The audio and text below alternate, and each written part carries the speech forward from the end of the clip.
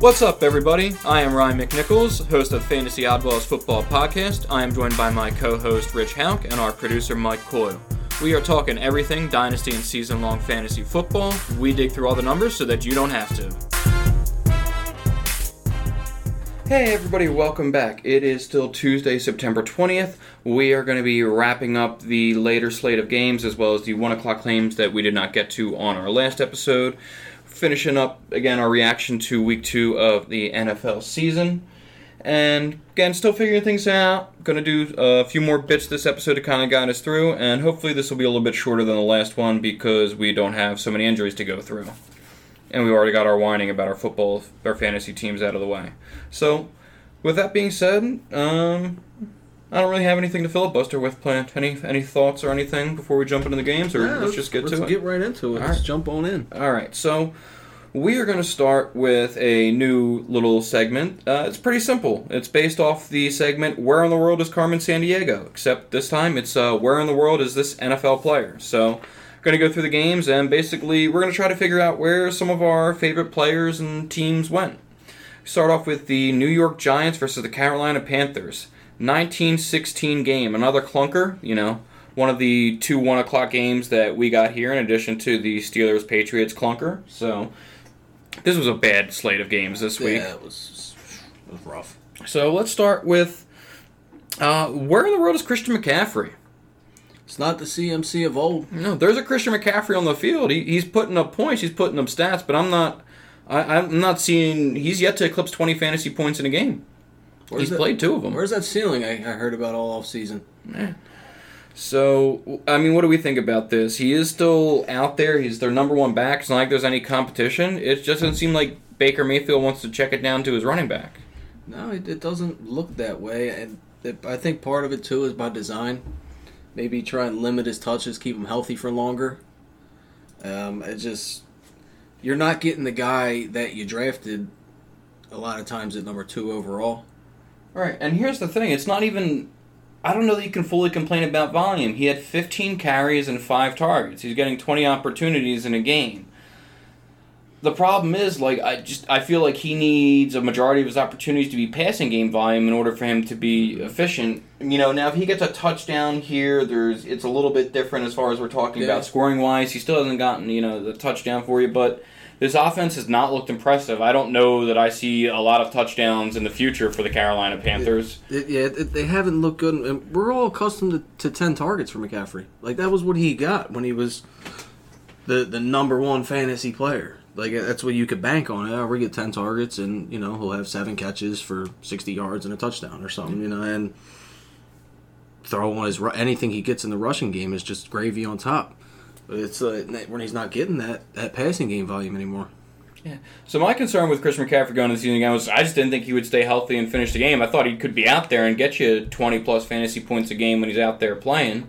I just didn't know how long he'd be out there playing for you. So I guess this is kind of where you have to decide. He's not flopping. It's not like he's putting up 5 points for you. I think he's got 15 and 19 fantasy points or 16.8 this past week, and I think he got you about 19 or something last week, 15 points.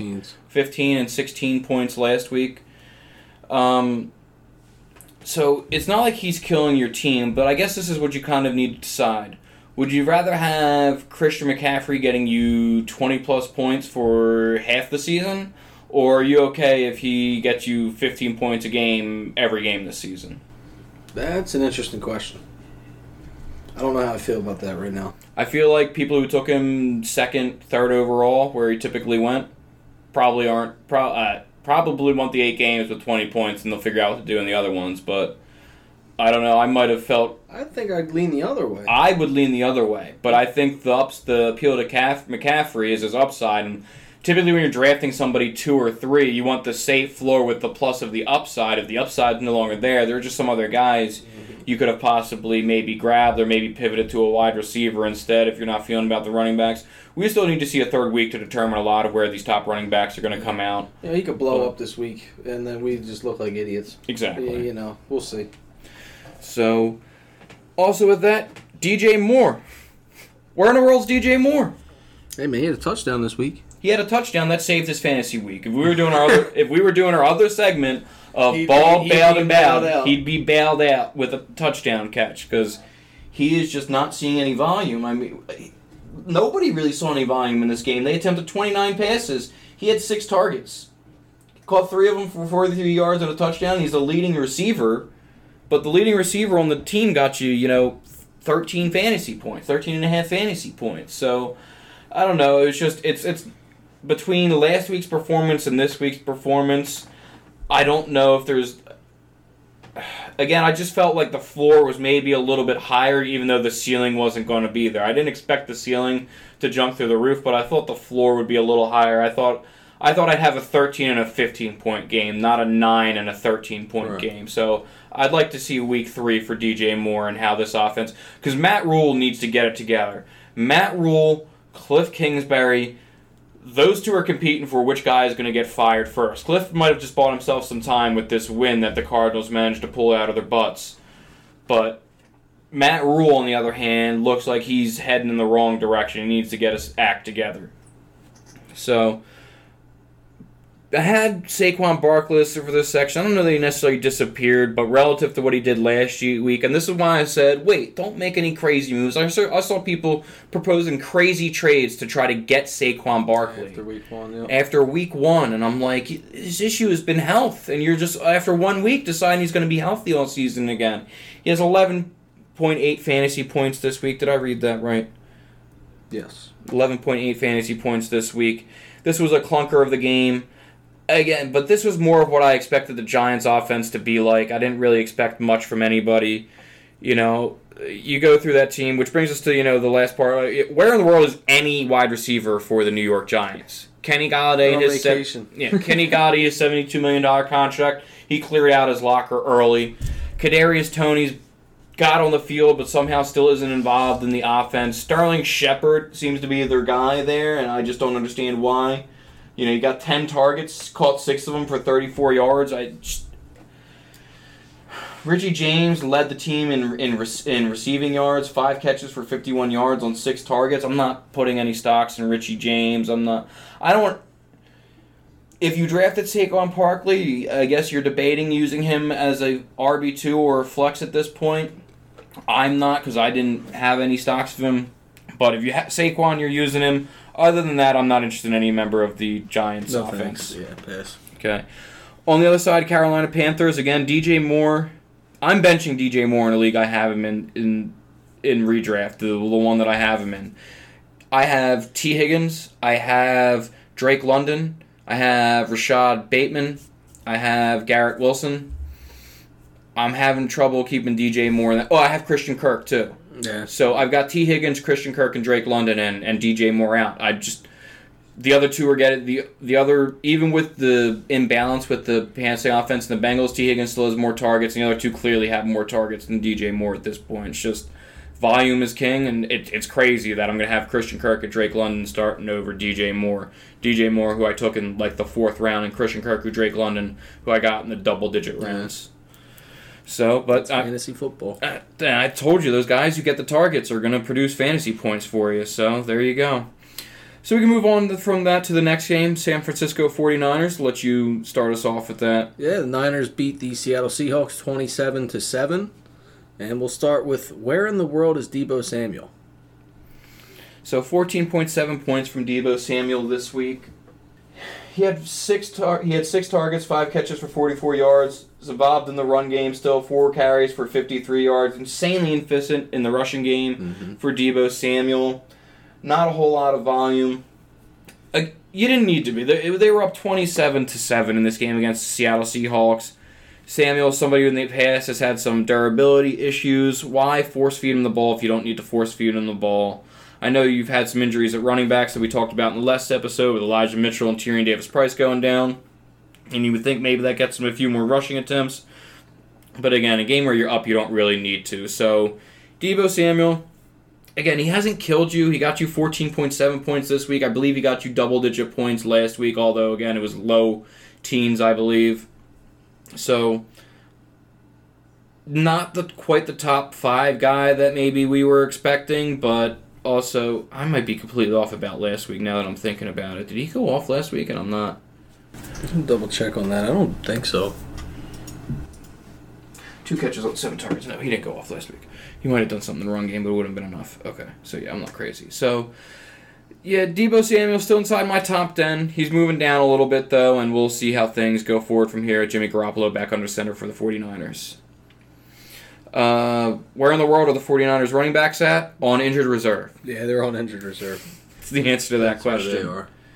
And then finally, where in the world is DK Metcalf? Rich, I know this is near and dear to your heart. Yeah, as a DK Metcalf owner in Dynasty, this one kind of stings a little bit.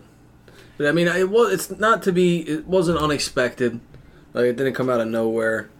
We were worried about DK, but the thing that is most concerning is the average depth of target. I don't have the number offhand, but I mean, you just look at his last the 2 game logs. He's got 8.8 yards per catch last game, 5.1 in week 1. Right. He had 7 catches for 36 yards in week 1. Followed that up with 4 catches for 35 yards. And it's just like, what happened? I know it's a different quarterback, and Geno's not going to push the ball down the field like Russell Wilson did, but we're not even giving the dude a chance. I mean, they did on the one that got called back for a penalty. I don't know if you remember that from the game. DK made a great one-handed catch down the field. But outside of that, he's not getting any opportunities down the field. And that's his bread and butter. He has 81 yards total this season. Like, if you told me that's with 11 catches, he has 81 yards. If you told me that DK Metcalf had 81 yards, I would guess that he had 4 or 5 catches. Right? Just flip it the other way. After 2 weeks, we said DK Metcalf had 11 catches. How many yards do you think he'd have? Well over. We're talking close to 150 plus, right? Probably. He's got 88. 81. No, I oversold it. 81. So it's upsetting. Hopefully, the hope is if you have him in Dynasty. Honestly, the realistic hope for you is they have a top pick and they get a good quarterback. Yeah. But for our redraft listeners, they're in a tough spot with DK Metcalf. Yeah, I mean, Tyler Lockett got 11 targets this past week, so it's kind of the same thing that Russ did, where it seems week to week the targets might kind of shift, but the problem is the floor is falling out for these guys, and so I'm in 3 redraft leagues, I know that in 2 of them, Garrett Wilson's still available. If you can grab somebody like Garrett Wilson, Rashad Bateman, another wide receiver that went off that I can't remember, Noah Brown for the Dallas Cowboys. If you can grab one of those guys that is available, I'm just trying to give you guys that I know will be available on waiver for you. That's somebody I would look to grab possibly to replace DK Metcalf. And I know that sounds crazy to replace DK Metcalf with like Noah Brown or Garrett Wilson, but volume is volume, and somebody's getting better volume than DK Metcalf and his average like 4 depth of targets that he's got this season. It's not good. So I'm nervous. And again, there's other guys where, like, if you have Drake London, I'm starting Drake London over DK Metcalf. I mean, I have Drake London really high up there. I'm starting Drake London over Metcalf. I'm starting Allen Robinson over Metcalf. Drake London's been top 20 the first 2 weeks, and I don't see it changing.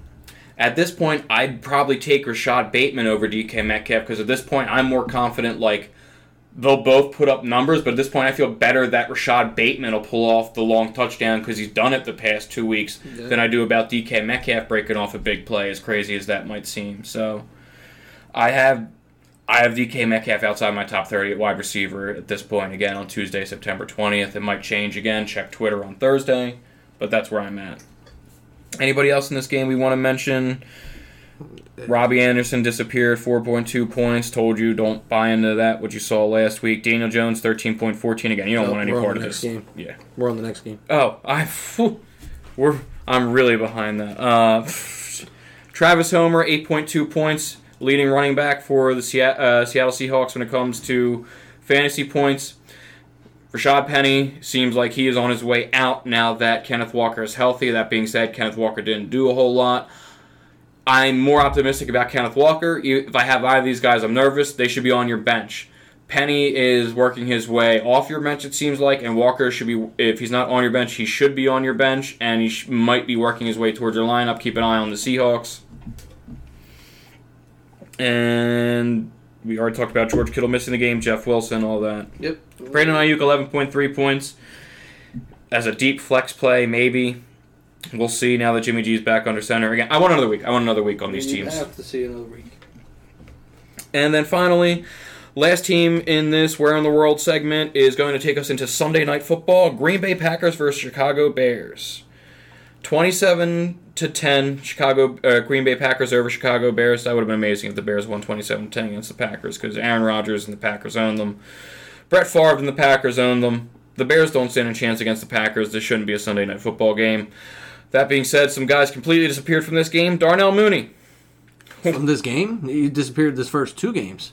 Yeah. He doesn't have a catch yet, I don't believe. He does. He has 1 catch. 1 catch. 1 catch. Through 2 games, Darnell Mooney has 1 catch.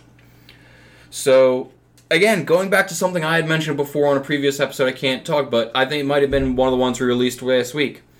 Allen Robinson. Talked about how Allen Robinson, that was the talk. Allen Robinson might not have it because look how successful Darnell Mooney and Cole Kmet were when Allen Robinson wasn't. But then, with Juju Smith-Schuster, it's like, oh, well, Juju could be the one for the Kansas City Chiefs because look, and I was like, but they're the same thing because Deontay and Pat Freiermuth were successful. And now, and then it's like Allen Robinson went in a better position. Allen Robinson's been a top 10 wide receiver before. I felt better about Allen Robinson.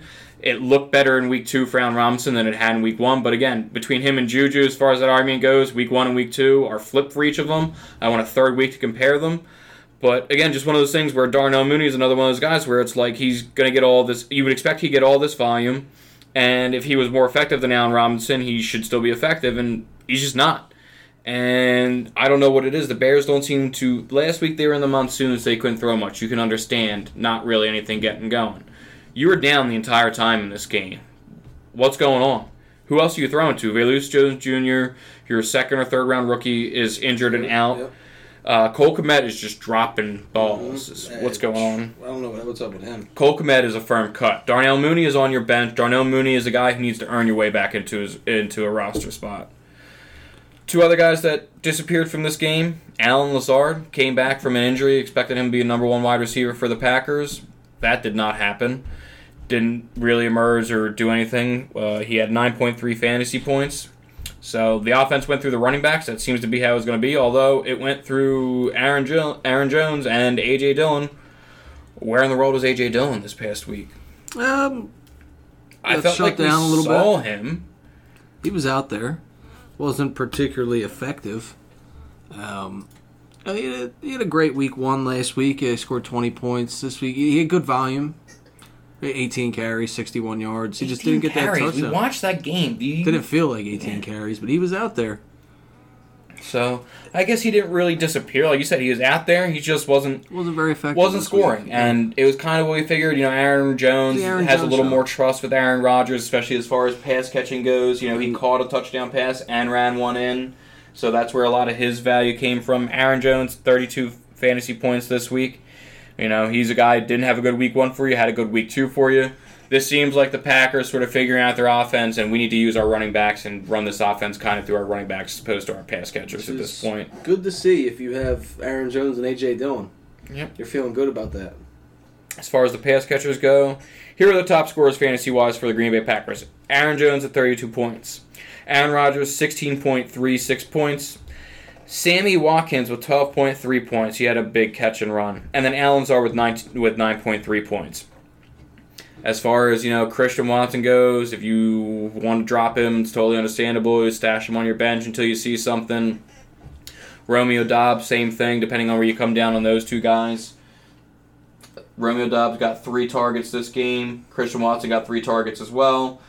Dobbs' targets seem to be more efficient, but again, if you need the roster space to grab somebody, if you've had an injury to a quarterback or running back or wide receiver, which seems to be the popular one through 2 weeks, you can drop Christian Watson, Romeo Doubs, Sammy Watkins. Yeah, I think Allen Lazard's the only one I think I would hold on to. For now, yeah. Okay. I mean, if you're chasing upside and I don't know, maybe you have a league with deeper benches in a redraft league and you want to hold Christian Watson hoping that, week 8 or 9 he starts to... But I don't know if I'm making that bet, but I would understand if somebody did. Okay. And then On the other side of the ball, there was only one Bears player you wanted to start. That was David Montgomery. He got you 15.8 fantasy, or 15.6 fantasy points. I apologize. Justin Fields got you 8.8. Hey, man, shout out Justin Fields for calling out the fans after the game, too. It's a ballsy move. Yeah, I think we talked about this. We all fair. We did a quick discussion about that, but man, that's a ballsy move. So they got a home game this week. It was one thing when Justin Fields come out and says that it hurts more in the locker room than it hurts the fans. So it's like, yeah, we understand that. We agree with that. He followed it up with a statement, though, where it's like, they don't put any work in. Like, the fans don't put any work in.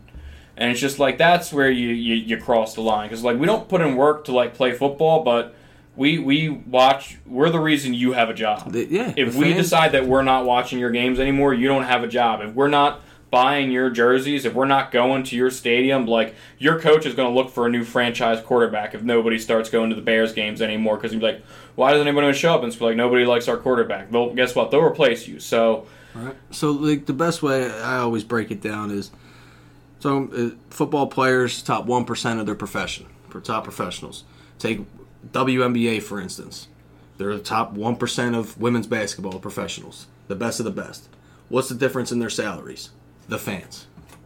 How many people are willing to tune in? And watch, how much money you're willing to spend? Pay for tickets, pay for merchandise. I was going to say, when he says the fans don't put in any effort, it's like, you know, for people who aren't making millions of dollars or hundreds of thousands of dollars a week to play a sport, who actually have to work like a real job, to take a day off, all day off on Sunday to watch the games, plus Monday night and Thursday night, to have the, you know, if you don't, to either have, you know, the full cable package that you need to have to be able to watch every game, or to have the 4 streaming services you need to have to watch every game, to set the time aside to do all that, to buy the, like, that does require effort. To go to the game, to beat off, to go, you know, sit through, you know, 3 hours of traffic there and back to go to a game, to go tailgate. How about the week 1 game?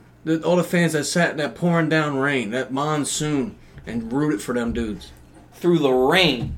And you're going to say they don't put anything into it. They don't put any effort into it. Like, it's just disrespectful to people who are out there every day, you know, rooting for your team, defending on you. People who in their free time create podcasts to promote you players and talk you up and go on Twitter and defend you against people who start attacking you and all that. Come with the fans, man. Listen, the fans were there before you, and they'll be there long after you, Justin.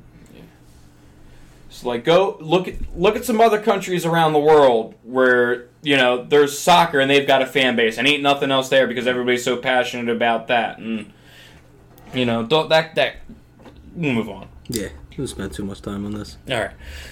Moving on to the next game and our next segment. The next segment we are going to do, it's going to be what's on the horizon. Is it clouds or is it sunshine? It's pretty simple. Is there stormy days ahead for this team and these fantasy players, or is there maybe a little bit of ray of sunshine, some hope? We are going to start off with 2 teams that desperately need some hope. Let's start off with the Denver Broncos. Rich, in your opinion, what's on the horizon for the Broncos? Is it clouds or is it sunshine? Sunshine. I think they're going to figure it out. I really do. It might take a couple weeks. It might not be until week 6, week 7, week 8 when things finally start to click. But I gotta believe that they're going to get it figured out at some point. It's just unnerving because some of it just seems to be like, again, they're not even getting the plays called into the huddle in time, which is going to throw your whole offense off. Their upcoming schedule, they're home versus the 49ers on Sunday night. Then they're at the Las Vegas Raiders, division opponent matchup, who themselves have been struggling. They're 0-2. They've lost a division game. And then they lost a game where they were handing the Cardinals their behinds. They were clearly ahead that whole game and then just collapsed in the second half. And we'll get to that game, but that was, man. And then they are home against the Colts. So maybe not the brightest this week against the 49ers with, you know, Nick Bosa there. But after that, against the Raiders and the Colts, maybe that's your opportunity to get the games right. I don't know how optimistic I am against the 49ers this team. I feel like, again, I have a lot of question marks about the 49ers, even though Jimmy Garoppolo is now back at the helm. I just felt like we haven't seen the 49ers team we saw last year. So the schedule has me a little bit optimistic with the Raiders and the Colts coming up because that's two other teams that are struggling. But if they're still struggling after those games, then it's time to hit the panic button. And on the flip side of this game, we have the Houston Texans. Is it sunshine or is it storm clouds for the Houston Texans? Storm clouds. Storm clouds, man. No faith in the Houston Texans? No, and you want to know why? Maybe it's just like a little bit of an overreaction from week one, but Geno Smith looked like a monster, a great quarterback in week one against the Broncos defense, and then they came out and they made life very difficult for Davis Mills in week two. So, I mean, I'm a little worried. I mean, outside of Cooks, I'm not completely sold on all the pass catchers. The running backs, I'm not buying in on the running backs completely.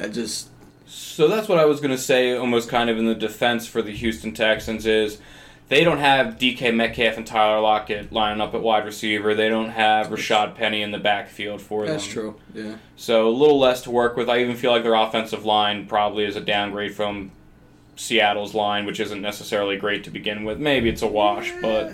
Yeah. So, again, we'll see. It's a new coaching staff, second-year quarterback who was drafted a little later, not necessarily the pedigree of those quarterbacks. Does it change your opinion at all if I tell you that they play the Bears this week? They've got the Chargers after that. Maybe they get one this week.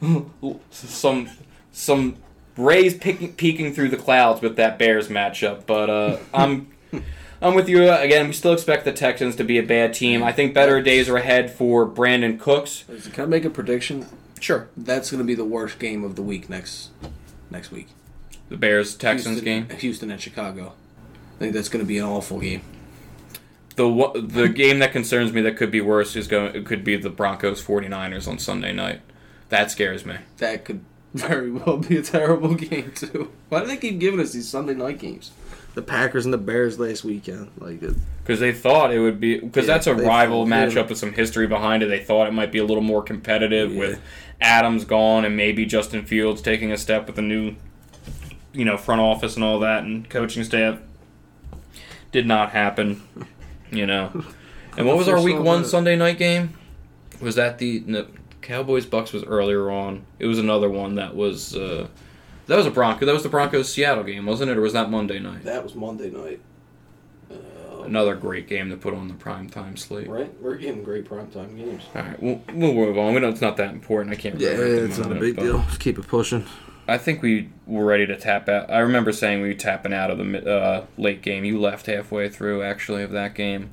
Week one, Sunday night. That was Dallas. Dallas against the Bucks? That was Sunday night? Yeah. Oh, you're right. Week one, it was just Monday or Thursday as opposed to being the Sunday night game. What was that game? Okay. Yeah, some great ones for us. That one would have been a better one on paper. That would have been the best one on paper of the ones we've talked about. But then, things happen.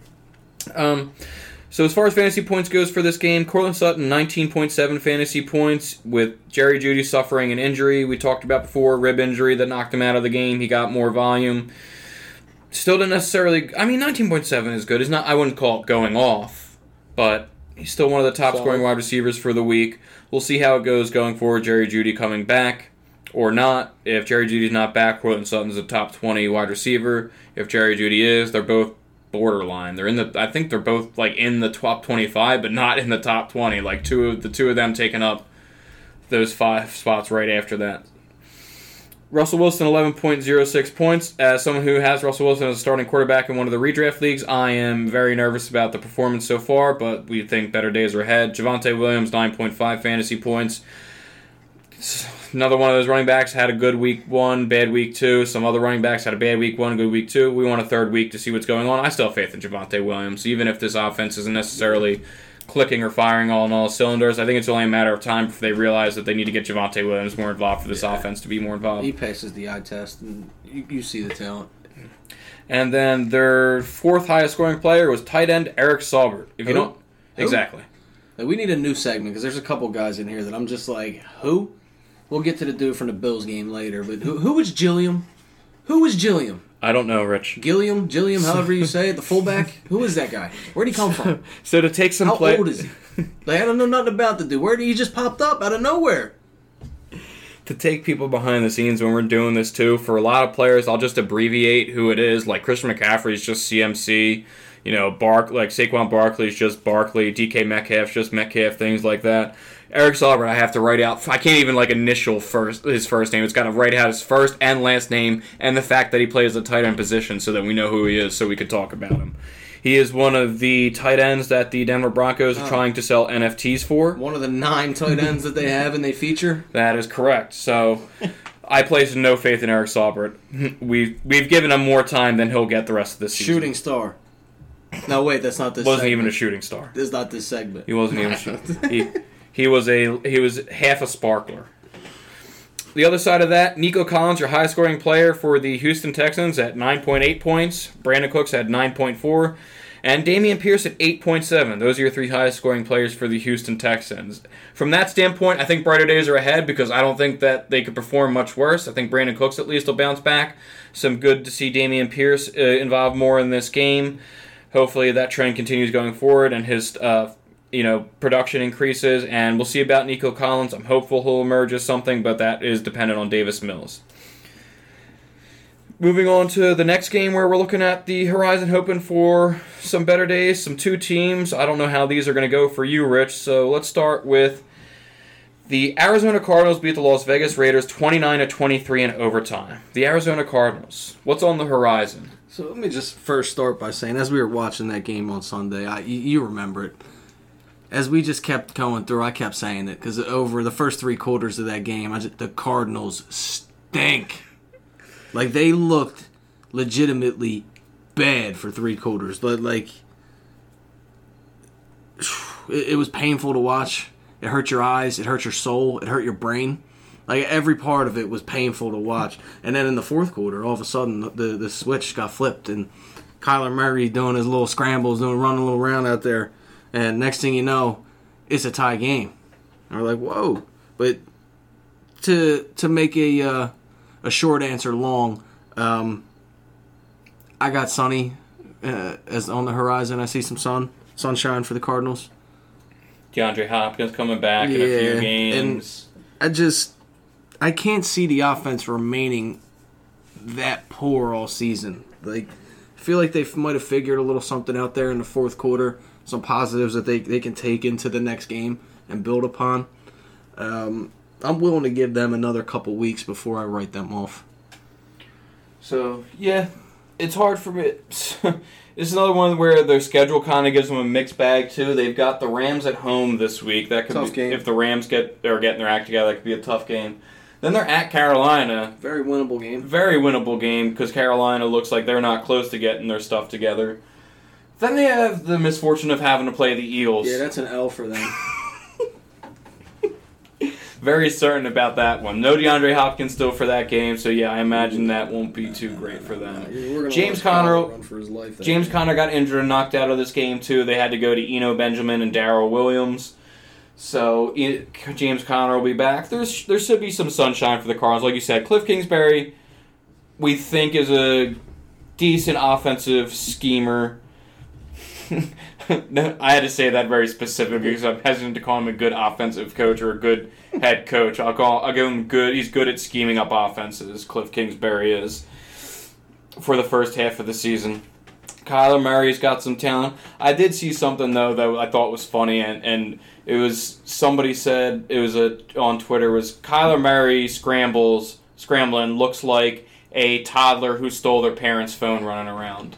And it had videos of it, and I was like, that's hilarious. Like, I can't unsee it now because the way he holds the football is exactly the way the toddlers hold the phone as they're running around with it, too, in their hand. Mm-hmm. Oh, that was funny. Yeah, that's great. I think better days are ahead for the Cardinals. Kyler Murray, 25.88 fantasy points this week. That was good. Zach Ertz, 15.5 fantasy points. Also good. Greg Dortch. 15.5 fantasy points. I have Greg Dortch just outside the top 30 for the Cardinals with DeAndre Hopkins out. This is, again, for weekly rankings, not season long. Rich is trying really hard to put a hole in a wall we have here. He keeps reclining in a non-reclining chair. We're going to paint a picture of Gabe Davis once he finally puts a hole in this wall here. We'll keep you updated as this progresses. But Darrell Williams took over once James Conner went down, got you 14.2 fantasy points, scored a touchdown for you. Greg Dortch, again, it's just one of those things where with DeAndre Hopkins gone, Rondale Moore out, A.J. Green getting older, it seems like Greg Dortch might have a role on this offense until DeAndre Hopkins comes back. I'm not telling you to... If you have an injury or something available to you that you can add Greg Dortch, do it, but don't look for somebody to drop to pick up Greg Dortch, if you know what I mean. Yeah, it's a good point, because I don't think he's going to be like a season-long asset. I think he's got a shelf life. Right. So, on the flip side of that, the Las Vegas Raiders. Are we looking at sunshine or storm clouds for the Las Vegas Raiders, Rich? I think there's more sunshine on the horizon. I see them turning it around. The Las Vegas Raiders are at the Tennessee Titans this week. One of these two teams is going to get a win. Yeah. They're both 0-2. One of them is going to grab a win. Don't be so sure about that. That's true. We do have a tie this season already. The Houston Texans. Yeah, both of those teams can lose that game or leave that game without a win. Oh man. And didn't the Titans lose in overtime in one of these games recently? I know the Raiders lost in overtime this week. Did the Titans go to overtime in one of these games? They had that very close Week 1 game. Oh, that could have gone to overtime, but they went for the 2 points instead and beat them, so it didn't go to overtime. Yeah, this game could go to overtime. This could be 10-10 going into overtime. Oh, man. Oh, God, I don't want to watch. This could be... This could be the worst game of the week. It's sad that we keep finding games that could compete for worst game of the week. After that, we've talked about it before, Raiders are home against the Broncos. Again, that could be a game where one of those teams gets right, but who knows. So, at this moment, I'm expecting sunshine. I'm looking for a team that last year, with all the adversity they faced, that now has acquired Devontae Adams to take a step forward. I think that this was just... I think they took their foot off the gas, and by the time they realized they needed to put it back on, it was too late. So I think better days are ahead for the Raiders as well. Derek Carr, 18.98 fantasy points. Darren Waller, 17 fantasy points. Matt Collins, 11.6. Don't pay any attention to that. That's, this is the only time you'll see Matt Collins appear on this show. Outlier week. Hunter Renfrow, 10.9 points. More involvement than last week. Had 2 fumbles, only lost one of them, suffered concussion and got knocked out. I am extremely nervous about Hunter Renfrow if I'm a Hunter Renfrow owner, because I feel like he went as a top 30 to 35 wide receiver in drafts, and he's not returning that value. So he's a guy that I'm giving another week or two to see how this offense unfolds, because Devontae Adams didn't get a lot of time. If you notice, I just gave you the top pass catchers for the Raiders, and I hadn't gotten Devontae Adams yet, who had 9.2 fantasy points and had 2 catches with a touchdown to get you there. So, a weird day for the Raiders. Josh Jacobs, 9.1. I mean, what are you going to do? That's Josh Jacobs. He's not involved in the passing game for you. His floor could fall out like that on you. And then finally, the last team in this segment of what's on the horizon. We have the Tampa Bay Buccaneers versus the New Orleans Saints. I feel like I know how both of these are going to go, but maybe you'll surprise me. Let's start with the Tampa Bay Buccaneers, who in the game, they lost their offensive tackle, Smith. I think it's Darren Smith. I'm drawing a blank on his first name at the moment. I apologize. He hyperextended his elbow. He's questionable for this upcoming week. This is a team that's already lost 3 of last year's throws on the offensive line due to free agency and injuries, in addition to losing a backup player to the IR. So, in addition to that, Mike Evans is suspended for this upcoming game. For now. His appeal is going to be announced tomorrow morning, I think I saw. So why don't you let people in on the subplot to that real quick? He got no fight again with Marshawn Lattimore. I meant the conspiracy thing with the guy for Green Bay and all that. Right. So, former NFL player, former Eagles tackle, John Runyon is currently the VP for overseeing those and levying a punishment. And it's very interesting because this upcoming week, the Buccaneers and Mike Evans take on the Green Bay Packers, who have John Runyon's son as one of their offensive linemen. And it's funny that John Runyon gives Mike Evans a 1-game suspension. Now James Thrash is overseeing it. He heard the case today, and he's going to make his ruling tomorrow. We'll see if it holds up. I mean, I expect it probably will. I mean, I'm not saying that he shouldn't have got suspended. I was really just making a joke about that. The dude ran from off the field onto the field and shoved the dude in the back. I mean, it's probably gonna stand. Which he had done to Marshawn Lattimore before. Literally the same exact thing he had done to Marshawn Lattimore before, except that time it was to defend Jameis Winston. And he was suspended for that as well, so that's why he got suspended for this one. We were just kidding about the conspiracy theory. Yeah, it was a little fun. We saw it floating around on the internet. A little extra Reddit angle to add some fun to it, but he'll be suspended for the game most likely. Julio Jones is questionable. He got hurt on a big catch. He didn't play this last week, did he? He got hurt on the catch in week 1. He didn't play. Yeah, got hurt on a big catch in week 1. Did not play this last week. The Bucs have signed Cole Beasley to the active roster. So that's kind of an indication that Mike Evans, Chris Godwin definitely aren't playing, and it looks like Julio Jones isn't going to play either. So your top pass-catching options are going to be Russell Gage and Cole Beasley. Maybe Julio Jones is healthy and ready for this game. Let's say Julio practices this week and plays for the game. What order are you putting the Bucs wide receivers between Beasley, Gage, and Julio? I'm probably going to cover my eyes and throw a dart at their pictures, and whoever I hit is who is number one. Like, I don't know. So this is, you're a mean one, Mr. Grinch. This is stink, stank, stunk. Well, for now, I mean, I feel like I have to put Cole Beasley 3 because he just got there. He's got no rapport with Tom Brady. He doesn't necessarily know the playbook. So I feel like I have to. And then, Julio's the most talented, but he's also the most injury prone. Russell Gage has gotten the most volume. He's just, his ADOT might be worse than DK Metcalf's. Yeah. I think he had 5 catches for 28 yards, I think is what we saw. And I know because I have to start him in our Dynasty League because of how deep it is and some of my other players not coming on. But honestly, like at that point, like, that sounds crazy, but it's like in this league it's so deep where it's like I started him, I got 7.8 points. I'll take that because DJ Chark got me 0. Like, you know what I mean? So even if he's going to catch 5, if you're telling me that's going to happen, he's going to get 6 catches for 30 yards next week. I'm like, I'm going to have to put him in because it's still better than the 0 I'm going to get from several other guys that are out there. Brighter days ahead for the Tampa Bay Buccaneers. Hopefully their line gets healthier. Leonard Fournette, I'm not sure if we're going to see the Leonard Fournette we saw last year. He doesn't seem as involved in the passing game as he did before. He's going to get to the point where he's going to need to. One, because the pass catchers we talked about, their situation. Guys being banged up, Godwin not back yet.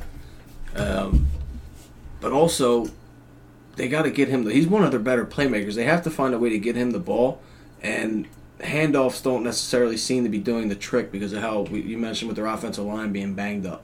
So they might need to manufacture some touches, some more screens, some swings, stuff like try and get Fournette the ball in space to where he's not running into a pile of 8 defenders. I think that may be part of the reason as to why he's not getting more volume is that he needs to. The reason he's out there on the passing down, the reason Tom Brady likes him is because he picks up the blitz and he picks up the pass protection. If your line's hurt, maybe he's just one of those things where he's got to pick up that pass protection, and he's like one of those things where he can't slip out to be the check down because he's got to hold that the pass protection. So that could be the reason he's not getting the targets even though he's out there. 24 carries for 65 yards. The New Orleans defense is known to have a good run defense for the past few years. Yeah, the volume's there. You're happy with the volume. But the production's not. This whole offense seems off at the moment. Again, we think that will improve going forward even with the offensive line problems. They are playing against the Packers next week. Oh, right. We just talked about they're playing the Packers. So, I mean, we'll see. And then they've got the Chiefs after that. Oh, this is one of those things where it's crazy because in the offseason, this was where I was looking. I was was doing this thing for playoff predictors where you go through and essentially pick every game to determine like how this playoff's going to work out and the seeding and all of that. And there's like trying to find losses for the Bucks, and it's like one of those things where it's like these were two of the best teams they played, and I was having trouble giving the Bucks a loss against either the Chiefs or the Packers with what had happened. And now at this point, I know the Packers didn't look great in Week 1. They looked better in Week 2 playing the Bears, but the Bucks have looked bad in both weeks. I know they've won both games, but they have looked bad in both games that they've won. And so now it's like one of those things where the Packers might be a serious threat if they get it together with the run game going. I know that's the strength of the Bucks defense is running, so we'll see how that clash kind of works. But with no Mike Evans, no Chris Godwin, no Julio, this could be a game the Packers take. And then they play the Chiefs. And I'm less and less worried about the Chiefs the more we watch them play. Doesn't seem like they missed obviously you want Tyreek Hill there, but it doesn't seem like they started in the first half against the Chargers, but we've seen that before. We've seen the Chiefs go on a playoff run where they won the Super Bowl leading or trailing going into halftime in every game. So I am, it is what it is. For Leonard Fournette, I'm nervously optimistic. We'll keep an eye on it. We'll have a better feel after next week.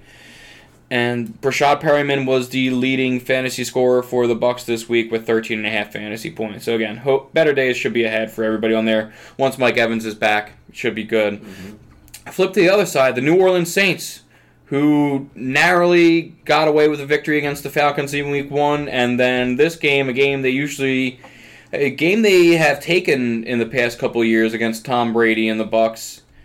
I mean, they never look like they came alive. Jameis Winston has 4 fractures in his back. Maybe that has something to do with it. But is there storm clouds on the horizon for the Bucks, or I'm sorry, for the Saints, or is it sunshine coming? Storm clouds. Storm clouds. Kamara hurt. Winston hurt. I don't know. I mean, Michael Thomas has looked pretty good. Olave looks like he's a solid wide receiver, but I don't know. What did Jarvis Landry do this week? He didn't do much this week. I don't see him here on our thing, so he wasn't above 7 points. Yeah. It's just, I don't know, man. I've been down on this team all off season, and I don't know. I'm not buying it. Jarvis Landry had 4 catches on 5 targets for 25 yards. So kind of what we said last week, we thought that was kind of an aberration with Jarvis Landry. My main thing was how is Michael Thomas and Chris Olave going to pan out. Chris Olave got 11 targets, 5 catches for 80 yards. Michael Thomas had 9 targets, 6 catches for 65 yards and a touchdown. Again, just keep that in mind. If there's no touchdown, then Chris Olave is the highest scoring wide receiver on the Saints. I've been more Olave than Michael Thomas the whole way. I'm still leaning that way. I think at the end of the season, when all is said and done, it'll be Olave. Michael Thomas is getting bailed out with these touchdowns right now. I don't know that they can keep that up. With no Alvin Kamara, someone's going to have to get the touchdowns. So maybe, but we'll see. I agree with you. I think there's some storm clouds ahead for the Saints with Alvin Kamara being hurt. And we're not getting a whole lot of specifics on that at the moment. Again, we just told it was a rib injury. We don't know how serious of a rib injury. We don't know, is it to the bone? Is it cartilage? Is it a bruise? Is it, broken? What's exactly going on with that? Taysom Hill and his back fractures have me nervous. He could be one hit away from being out for the season. So it could be some rough times ahead for the New Orleans Saints. This week, like we said, they're at Carolina, so they've got a nice game coming up to bounce back, but we'll see. And then we are going to move on to our final segment, final 3 games of the slate. And the segment we did before is buy, sell, hold. It's very simple. It's just are we buy, selling, or holding on the concept of this player, offense, or just something in general about it. So let you start off, Rich. We'll start with the Dallas Cowboys and Cincinnati Bengals games. Cowboys won 20-17. Just a quick note: Cowboys guard Connor McGovern is out with an high ankle sprain. Seems like he's going to miss a couple weeks. Yep, so that's another injury to the offensive line. They've already lost Tyron Smith for most of the season, if not all of the season. Lael Collins left in free agency, and then their backup Tyler Smith was hurt. I don't remember whether or not he played in this game. But so it's a banged-up Cowboys offensive line. they pulled the victory out against the Bengals 20-17. So I guess let's start with the Cowboys still look bad in this game, I feel, from what we were able to see, the plays and all that we saw unfolding. What's ahead for the Cowboys? Sunshine or storm clouds? Let's see that schedule. I mean, it's probably, I'm going to say storm clouds. I don't think even Dak comes back with a messed up thumb. We saw Russell Wilson last year ineffective when he came back from a messed up thumb. Like, I'm not buying that the Cowboys, as soon as Dak gets back, are going to take off like some people were thinking. They weren't taking off when he was there week one. It's just, I got him at clouds, rain on the way, storms. The general feeling I have about this game is, again, something I said earlier. I feel the Bengals lost this game more than the Dallas Cowboys won this game. Yeah. I think Joe Burrow's still making too many mistakes. 2 weeks in a row. It's 2 weeks in a row that the Bengals lost the game. Not to take credit away from the Steelers, because their defense played great in week one, but the Bengals had every opportunity to win that game late. And they just didn't. And yeah, Joe Burrow just looks panicked. And we talked about this. This was something I saw going through the plays where T. Higgins had no targets through the first half of the game. Just like absolutely none. And you're like, why? What are we doing? And then the second half they come out and like they peppered all Jamar Chase in the first half. And the second half they come out and they pepper T. Higgins. Jamar Chase I think got 2 targets in the second half of the game. And it's like that's not. It's a problem I feel that the Rams have with Cooper Kupp week one, where it's like, you want your number one wide receiver on your team should be getting close to double-digit passes a week. But your offense shouldn't, like, that's not your goal with your offense. Like, that should happen as you call your offense, but your goal should not be, let's make sure we get this guy 10 targets a week. That should just happen from the way you're calling plays and the way plays develop on the field. Whereas I feel like they are specifically calling plays where it's just like, this is Jamar Chase play, call the Jamar Chase play and throw the ball to Jamar Chase. And it's like, well, what about T. Higgins or Ty? It's like, no. Just go out there and throw the ball to Jamar Chase, and we don't care about anything else that's going on in the field. And it's like, that's not how it's supposed to be. It's like, it's just play after play after play where it's like, go throw it to Jamar Chase, and then go out again and throw it to Jamar Chase, and go out and throw it again to Jamar Chase. And it's like, okay, but like if it was an advantageous matchup or something, it'd be one thing, but you're not moving. You're not scoring with the way you're doing it right now. Like, go to T. Higgins, make them shift their coverage, and then when you get an advantage in coverage, go back to Jamar Chase and go to that play you have for him. You know what I mean? Where you know I'm not a Zach Taylor fan, but is that coaching or could that be Burrow? Just locking on to his favorite target and his guy.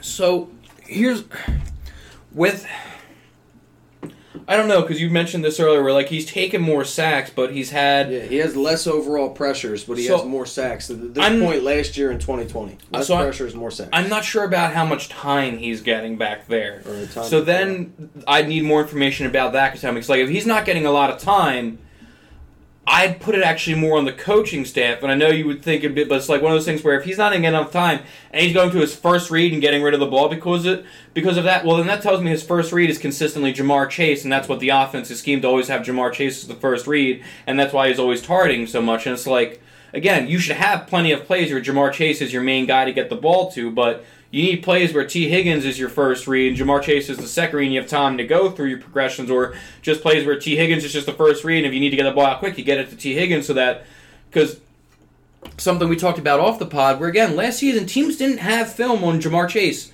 They were getting film on Jamar Chase as Jamar Chase was playing the season. And they, as you said, they hadn't played Jamar Chase. So it's one thing to see a guy play on tape and see that, oh, he's fast or he should. It's another thing to actually line up against and be like, oh, like, this is fast. Yeah. So I'm not buying the Cowboys offense. There's a lot of talk after this game about, the Cowboys are going to be all right with Cooper Rush as their quarterback. And, like, they're going to go 500. Let me give you the Cowboys next couple of games real quick just to let you know. They do have some winnable games depending on how you feel. So they're at the New York Giants in a primetime game. I believe that's Monday Night Football at 8:15. Sleeping on the Giants. It's the Giants are 2-0. So, I mean, it's a winnable game for the Cowboys, but at the same time, Giants are 2-0. The Cowboys are 1-1 and look bad.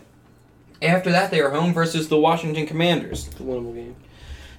It's a winnable game. Commanders, though, like we said, have been putting up an offense. They're 1-1 as well. And frankly, in their 2 games, they've looked better than the Dallas Cowboys have in their 2 games than 1-1. It's a completely different 1-1 for me. After that, they're at the Rams, then they're at Philadelphia, then they're home versus the Lions. The Rams and Eagles are both strong favorites, especially at home, and then even the Lions. Like, if it's still Cooper Rush, I might be leaning the Lions' way at that point, Lions versus Cowboys. So the Lions are putting up points. Yeah. So I am selling the idea that the Dallas Cowboys will be all right with Cooper Rush at quarterback for the next several games. I am holding on the Cincinnati Bengals Super Bowl hangover.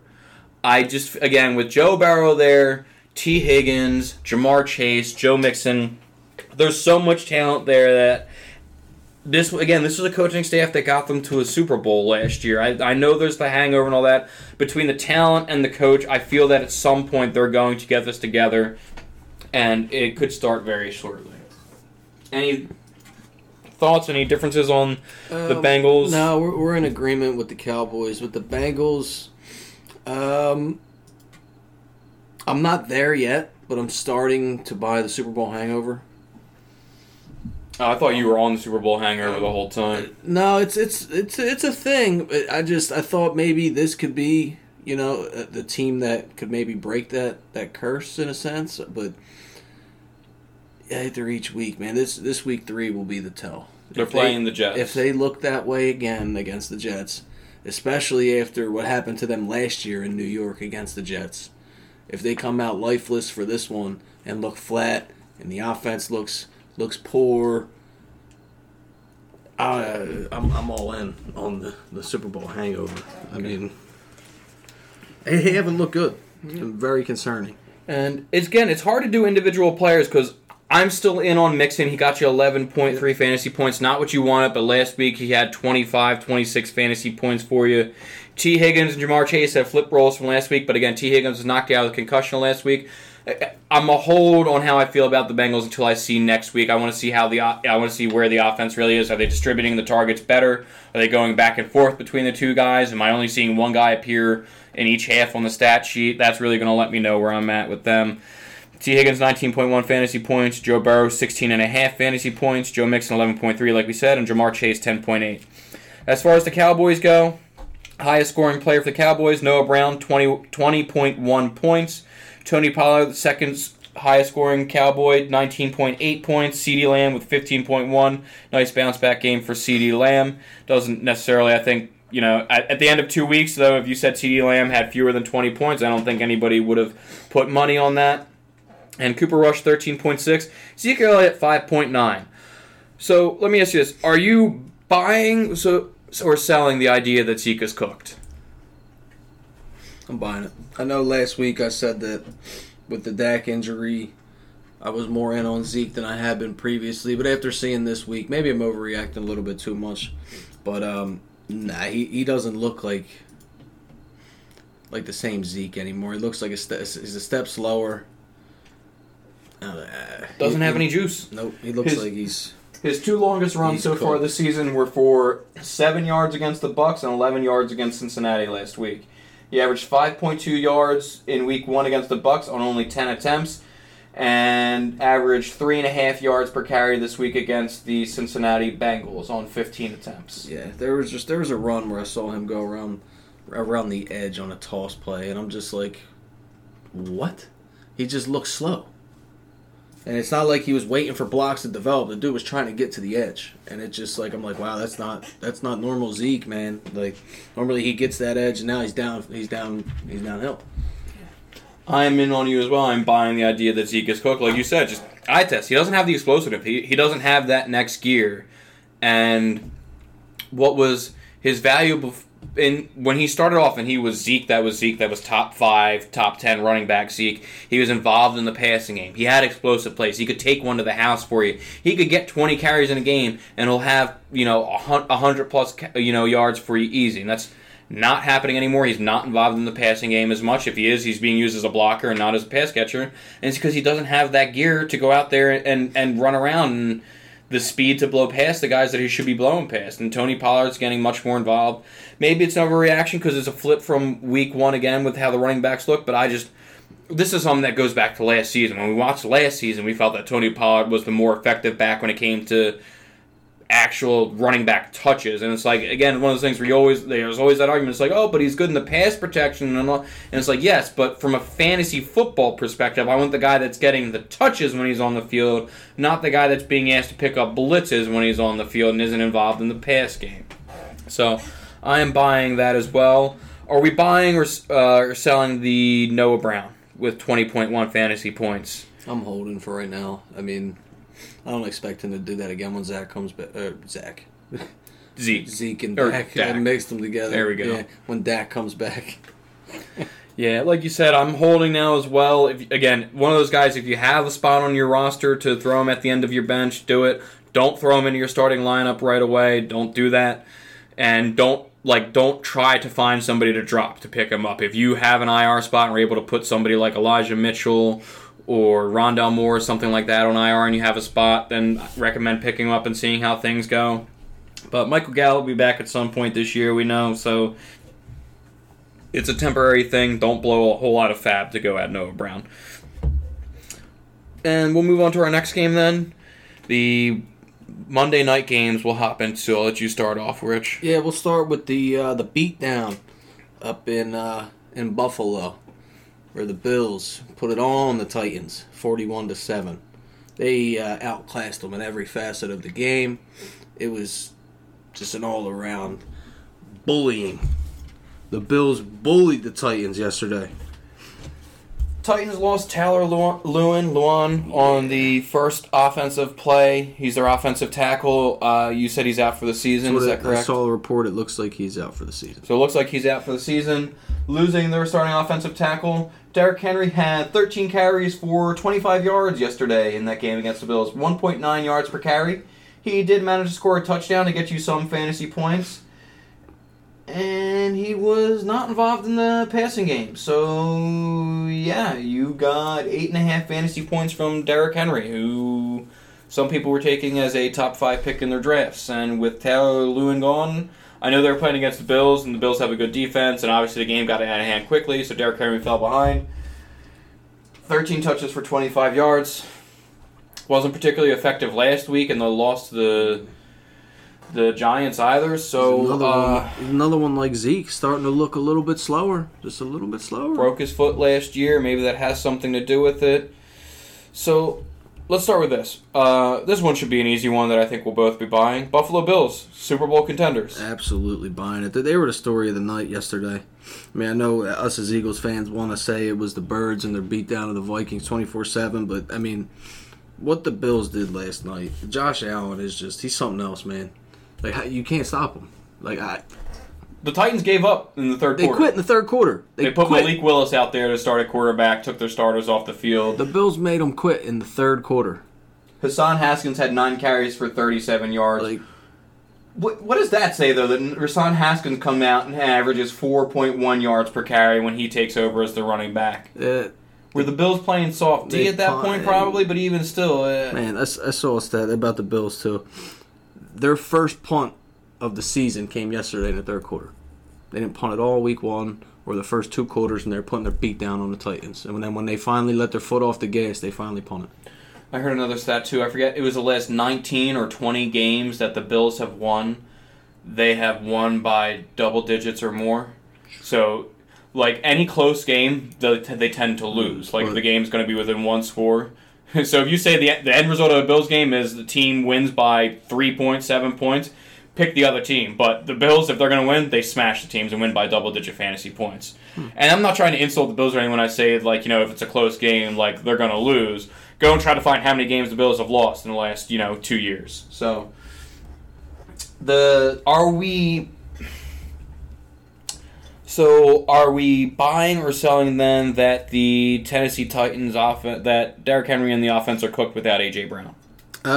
It's not necessarily that I think they're cooked without A.J. Brown. They did look like they missed him.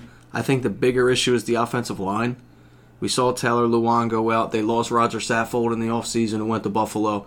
It's just that offensive line's hurting. Tannehill doesn't have time. Henry has nowhere to run. It's not a good recipe. And this is one of those things where So, are we buying on the fact that the Titans' offense is going to kind of look similar to this going forward? Or I don't know if it'll be this bad every week, but this is not a team that I'm looking at and being like, yeah, that's going to be a good offense. All right, so obviously people who drafted Derrick Henry have Derrick Henry and are going to have to roll him out for now. Is there any interest in having any other Titans player? Treylon Burks, Robert Woods. I'm interested in Burks. Now, you could look at his stat line and ask me why, but you tell me in a game where they quit in the third quarter and the Titans looked that putrid, he still had 4 catches for 47 yards. Now, that's only his second career game. He was over 50 last week. He was consistently Tannehill's number 1 read early in that game. Now, granted, like I said, he didn't have a lot of time. There wasn't much going on because of how poor the offensive line is. But if they're able to somehow figure out how to plug a hole in that offensive line, you might be looking at some value there with Treylon Burks. Yeah, again, I've been out on Treylon Burks. I'm not really interested in stashing him at this point. There are other, again, I'm in 2 of my 3 redrafts, like Garrett Wilson's available, and I'm sitting there like, how did I let Garrett Wilson not get put onto my team? Then I look at some of the guys I have on my team, and I'm like, can't drop Rashad Bateman or, Drake London or... here's some of the other guys I have on my bench that I'm holding on to that I can't drop in place of him, I have, like, David Montgomery and A.J. Dillon. I'm like, I can't drop these guys to put Treylon Burks on my roster, you know what I mean? Yeah, there's some guys, like, he's a stash. He's not someone you're grabbing. Another guy's stash if you have room. Don't try to make room for him. Yeah. And I'm not stashing him, my personal opinion for him. So, as far as fantasy production goes, Stephon Diggs, 44.8 fantasy points. Lineup lock. I had him as my wide receiver 1 going into the season. Hasn't disappointed so far, especially with Gabe Davis out. Stephon Diggs, wide receiver 1 going into next week as well. If Gabe Davis is in, he'll probably still stay as my wide receiver 1. Josh Allen, 29.68 fantasy points. Again, lineup lock with Josh Allen. Don't think too much about it. Rich's favorite guy from the Buffalo Bills game, with 9.7 fantasy points, is Reggie Gilman. Can we look him up? Fullback. What do you want to know about? He's a fullback for the Buffalo Bills. What do we need to... He came out of nowhere, and I need to know more. We don't need to know more. No, we do need to know more. This is something you do in your free time, not on the podcast. So the people listening to our podcast do not need to know any more about Reggie Gilman, fullback for the Buffalo Bills. Well, it's Gilliam. Oh, we got to get it right. Apologies. Reggie Gilliam. Apologies to Reggie Gilliam. Reggie Trevon. Don't worry. Gilliam. I'll never have this issue again after this episode. He played at Toledo. He spent the 2020 season as a tight end. Look at that. Reggie Gilliam. Yes, a lot of tight ends become fullbacks. He'd probably be better off as a tight end because he might have a job a few years from now. Can we move on? Are we done? Are you picking up Reggie Gilman in a league that you have that I'm not aware of? Gilliam, whatever his name is. I'm going to pick him up in Dynasty. Okay. Just because he's not going to ever start or be in my lineup. Devin Singletary, Zach Moss, and... obscure people. I like them. And James Cook are competing to be the running backs in that backfield. We don't even feel good about having any one of them in our starting lineups on a week-to-week basis. No interest in Reggie Gilliam. I'm not really interested in any of the running backs for the Bills at the moment. I've been out on them for a while. Singletary's still the guy if you have to pick one. Not a fan. Dawson Knox, 8.1 points. I believe he was a little banged up, but for everybody who thought Dawson Knox would continue his insane touchdown production from last year, And then the leading scorers for the Tennessee Titans were Treylon Burks with 8.7, Derrick Henry with 8.5, and Robert Woods with 7.9. The 3 of them together might have gotten half of Stephon Diggs' points. And that brings us to the final game of Week 1. The best game of Week 1, if you ask us, in our opinion. Philadelphia Eagles taking on the Minnesota Vikings in the home opener. 24-7 win for Philadelphia Eagles. Are we buying the Philadelphia Eagles as legitimate Super Bowl contenders in the NFC? Are we selling it or are we holding it? There's 2 other options there. You don't just have to buy or sell. I'm holding for right now. I mean, the Eagles fan in me wants to, yeah, they're going to the bowl. Let's go. But, let's be real. It's 2 weeks. It's a long season. This season, the NFL, it's not a sprint. It's a marathon. We've seen teams jump out to good starts in the past to fall off. I remember an Eagles team from a few years ago under Chip Kelly that was dominant early in the season, and then on the back half of the season, they stunk. So let's wait. Let's wait and see. I'm not ready to crown them as the favorites of the NFC or definite surefire Super Bowl contenders, but it's a team that I think has a chance. They still have to grow a bit. We need to see some more from Gannon, defensive coordinator. We need to see more from Hurts. And it's a team that absolutely can be Super Bowl contenders. I don't know if I'm buying that they are at this moment.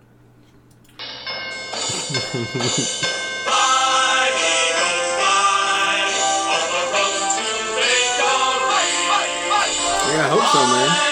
I won't be happy if they win the Super Bowl. I'd be thrilled. Just don't know if I'm ready to call them contenders just yet. I am buying the fact that the Philadelphia Eagles are Super Bowl contenders for the NFC. I was more in on the Eagles on the offseason, and even if you ask Rich, if I had asked him about this take in the offseason, he would have said he was selling this take. He's not want anything to do with the Eagles in the Super Bowl. He's now on a hold. He has moved up. I was more on a hold. I am now buying this. What I have seen from the rest of this NFC conference does not have me worried. Am I worried about the Packers minus Devontae Adams going to be running the ball down our throats? Not necessarily. Maybe. DeAndre Swift got over us in week 1, but that game will be at home for Philadelphia against the Green Bay Packers. We played them in the playoffs. The Packers looked bad in week 1. They looked better in week 2. They still don't have anybody to throw the ball to. I'm not necessarily worried about them. I think if they have to put up points with the Eagles, they won't be able to do it. The Buccaneers have looked awful for 2 games straight. I know Mike Evans was ejected and some players were banged up. But even prior to that, in the Cowboys game, they weren't looking particularly great. The Cowboys have so many injuries now that I'm not particularly worried about them. The Minnesota Vikings, who I honestly thought were our biggest competition, just got smoked 24-7. New Orleans Saints had to come back against the Falcons to win. They just lost against the Buccaneers, who didn't look good, who they normally beat. We've got an easy schedule, and you know what? I saw so many things in this game last night that answered questions that I had after week 1 that would have had me more worried about our team going forward. The Lions did come back in that game. They were a few bad play calls away from catching up to us. Okay? I will admit that. But then you look this game. I mean, this game was never close at any point. We came out, we scored on the opening drive, forced a 3-and-out. We had mistakes in this game. We had a block kick that they recovered. You know what they got off of it? A turnover. We had an interception that Jalen Hurts... Not Jalen Hurts' fault. This ball bounced off of... Was it Kenneth Gainwell or Boston Scott? One of those two's hands. It bounced off of their hands. Gainwell. The defender ended up with it. They recovered the ball deep in Eagles territory. You know what happened? Kirk Cousins threw an interception. That encourages me that when the Eagles did make mistakes last night on one side of the ball, the other side of the ball stepped up. It was not a compounding thing. One mistake didn't lead to another mistake. They seemed composed. They came out ready to go. Jalen Hurts was in command of that offense. He was throwing better. We saw some deep throws from him, some accuracy on those deep throws that we hadn't seen before. He wasn't underthrowing the guys like he had before. He was showing all the things. There was improvement in his accuracy, in his arm strength, his composure in the pocket. One of the things that we were looking for at the beginning that we stopped because we didn't even think it was an issue anymore that I talked about before was he one look to A.J. Brown and then run, and that's why A.J. Brown had 15 targets last week and nobody else did. That wasn't an issue. He spread the ball all around this week. We saw him get him Devontae Smith, A.J. Brown, Dallas Goedert. We got the running backs involved. It's not one look and run. He's going through the progressions. He's reading the defenses. He looks like he's taking that next step. This offense with a quarterback who's at least borderline top 10, I'm all in on this team being a contender for the Super Bowl for the NFC. Yeah, it's like I said, I was impressed by what I saw yesterday, and it's just I need to see more. I'm not ready to put them as contenders yet. I can't put them over the Rams. I can't put them over the Bucks. For the lack of pass catching options, I still can't put them over the Packers. I don't know if I could put them over the Niners. It's just some of these other teams, we've seen it. We know the history, we know the trends, we know what they are. I'm not sure. I'm not convinced I know what the Eagles are yet. I need to see more. I don't think that if the Eagles put up 30 or so points that the Niners can score with them like that. So I'm just not worried about. I'm never worried about the Niners when it comes to you need to get into a shootout. But I'm not. It's not saying it's the Niners. They're going to be. I understand what you're saying. They're going to be able to run the ball. They'll be able to keep our offense off the field. It's just. I'm not saying we would lose to the Niners. I'm not saying. And I need to see more. But all the other teams you had listed there: Green Bay, Tampa Bay. It's been 2 weeks. Who was the other two? The Rams. But we've seen a lot of bad. The Rams almost lost to the Falcons. Yeah. We've seen a lot of bad from teams that we didn't need to bad. So, like, teams that I didn't think I had questions about, I now all of a sudden have a lot of questions about. And it's like those. But again, if we're talking like you've got only 3 or 4 teams that you're willing to say are ahead of them, then I think they are in the Super Bowl contention conversation. If they're one of the top 5 teams from the conference being talked about for the position, I mean, at this point they're 2-0. They've got a leg up on the other teams on Green Bay and San Francisco and one other team that you mentioned, Rams. the Rams, who are all 1-1. So, I mean, we don't get a chance to play any of them in the regular season, so we won't really know who's a better team until it gets to the playoffs. But that's the other thing with the easy schedule that they have too. I mean, the Eagles are winning this division, like in my mind, easily. I agree with. Yes, no, that's that's where we're on the same page. But how far they get after that? Yes. Okay. Yes. Okay. So with that being said, from a fantasy perspective, Jalen Hurts, 33 fantasy points. Devontae Smith had 15. Quez Watkins, 14.9. Quez Watkins will do this every so often. He's a big play guy. Don't pick up Quez Watkins. I have him in Dynasty. I dropped him in Dynasty, actually. I don't have him anymore. I'm a huge Eagles fan. If I don't have Quez on my Dynasty team, you should not have him on your redraft team. Dallas Goedert, 13.2. Solid for a tight end. A.J. Brown, 11.9. Not quite last week, but this is something we talked. This was more what I expected from the Eagles' offense, but not as skewed as it was in Week 1, where one guy's going to come out and have 15 points, one guy's going to come out and have about 11 points, and just who is who on a given week might flip. And last week it was A.J. Brown with 30 points, and this week and Devontae Smith had 0, and this week they both got involved, and we had a 15-11 split. So, as somebody who owns A.J. Brown, how are you feeling about the target distribution this week? I mean, he out-targeted Devontae Smith this week, both games. I mean, Week 1 we know he out-targeted him, but Week 2 he also got him by 1. It's just, I'm not worried about it after the offense, they got up early. They didn't necessarily have to really keep throwing the ball to try and score. But the second half, it seemed like they were just running the clock out. Yeah. They almost seemed disinterested at certain points on offense. And it was just like, all right, cool. In a down game for A.J. Brown, he gives me basically 12 points. Like, cool. I'm cool with that. That's what I'm saying. So I'm holding my opinion on the wide receiver still because, again, I need to see the third game.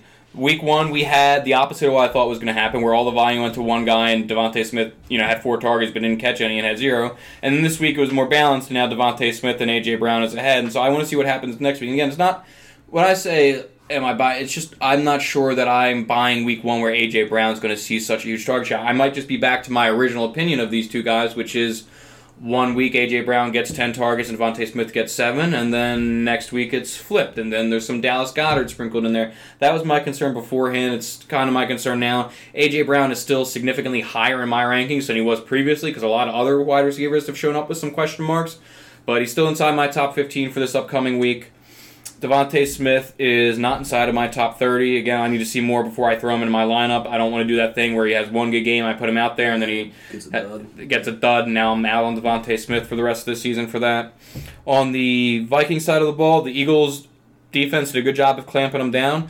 The Eagles have 3 good corners in Darius Slay, James Bradbury, and Devontae Maddox. And if you have a wide receiver going up against the Eagles' defense, be prepared to downgrade them a little bit. You don't necessarily need to bench them, but Justin Jefferson, who had 180 yards in Week 1, not even close in Week 2, 10.8 fantasy points. Irv Smith actually had the most fantasy points among Vikings players, 14.6.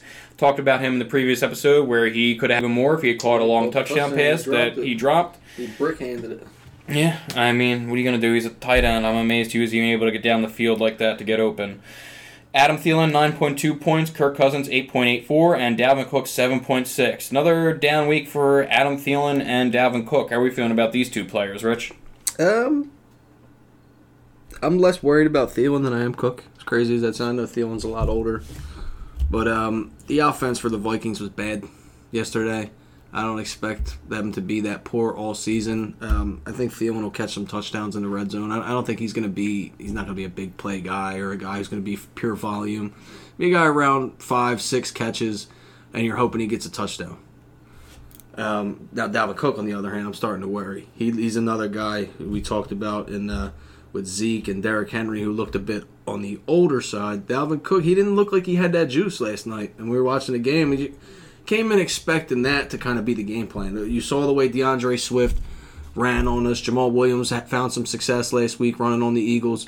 And I don't know. I don't know about you. I'm like, they're probably going to give the ball to Dalvin Cook, open us up, and then start banging us with play action to Justin Jefferson. I was expecting a big game from Dalvin Cook last night. And that wasn't the case. I don't know if it was like a full-on commitment from the Eagles to stop the run, or if it was just Dalvin Cook is getting to that cliff.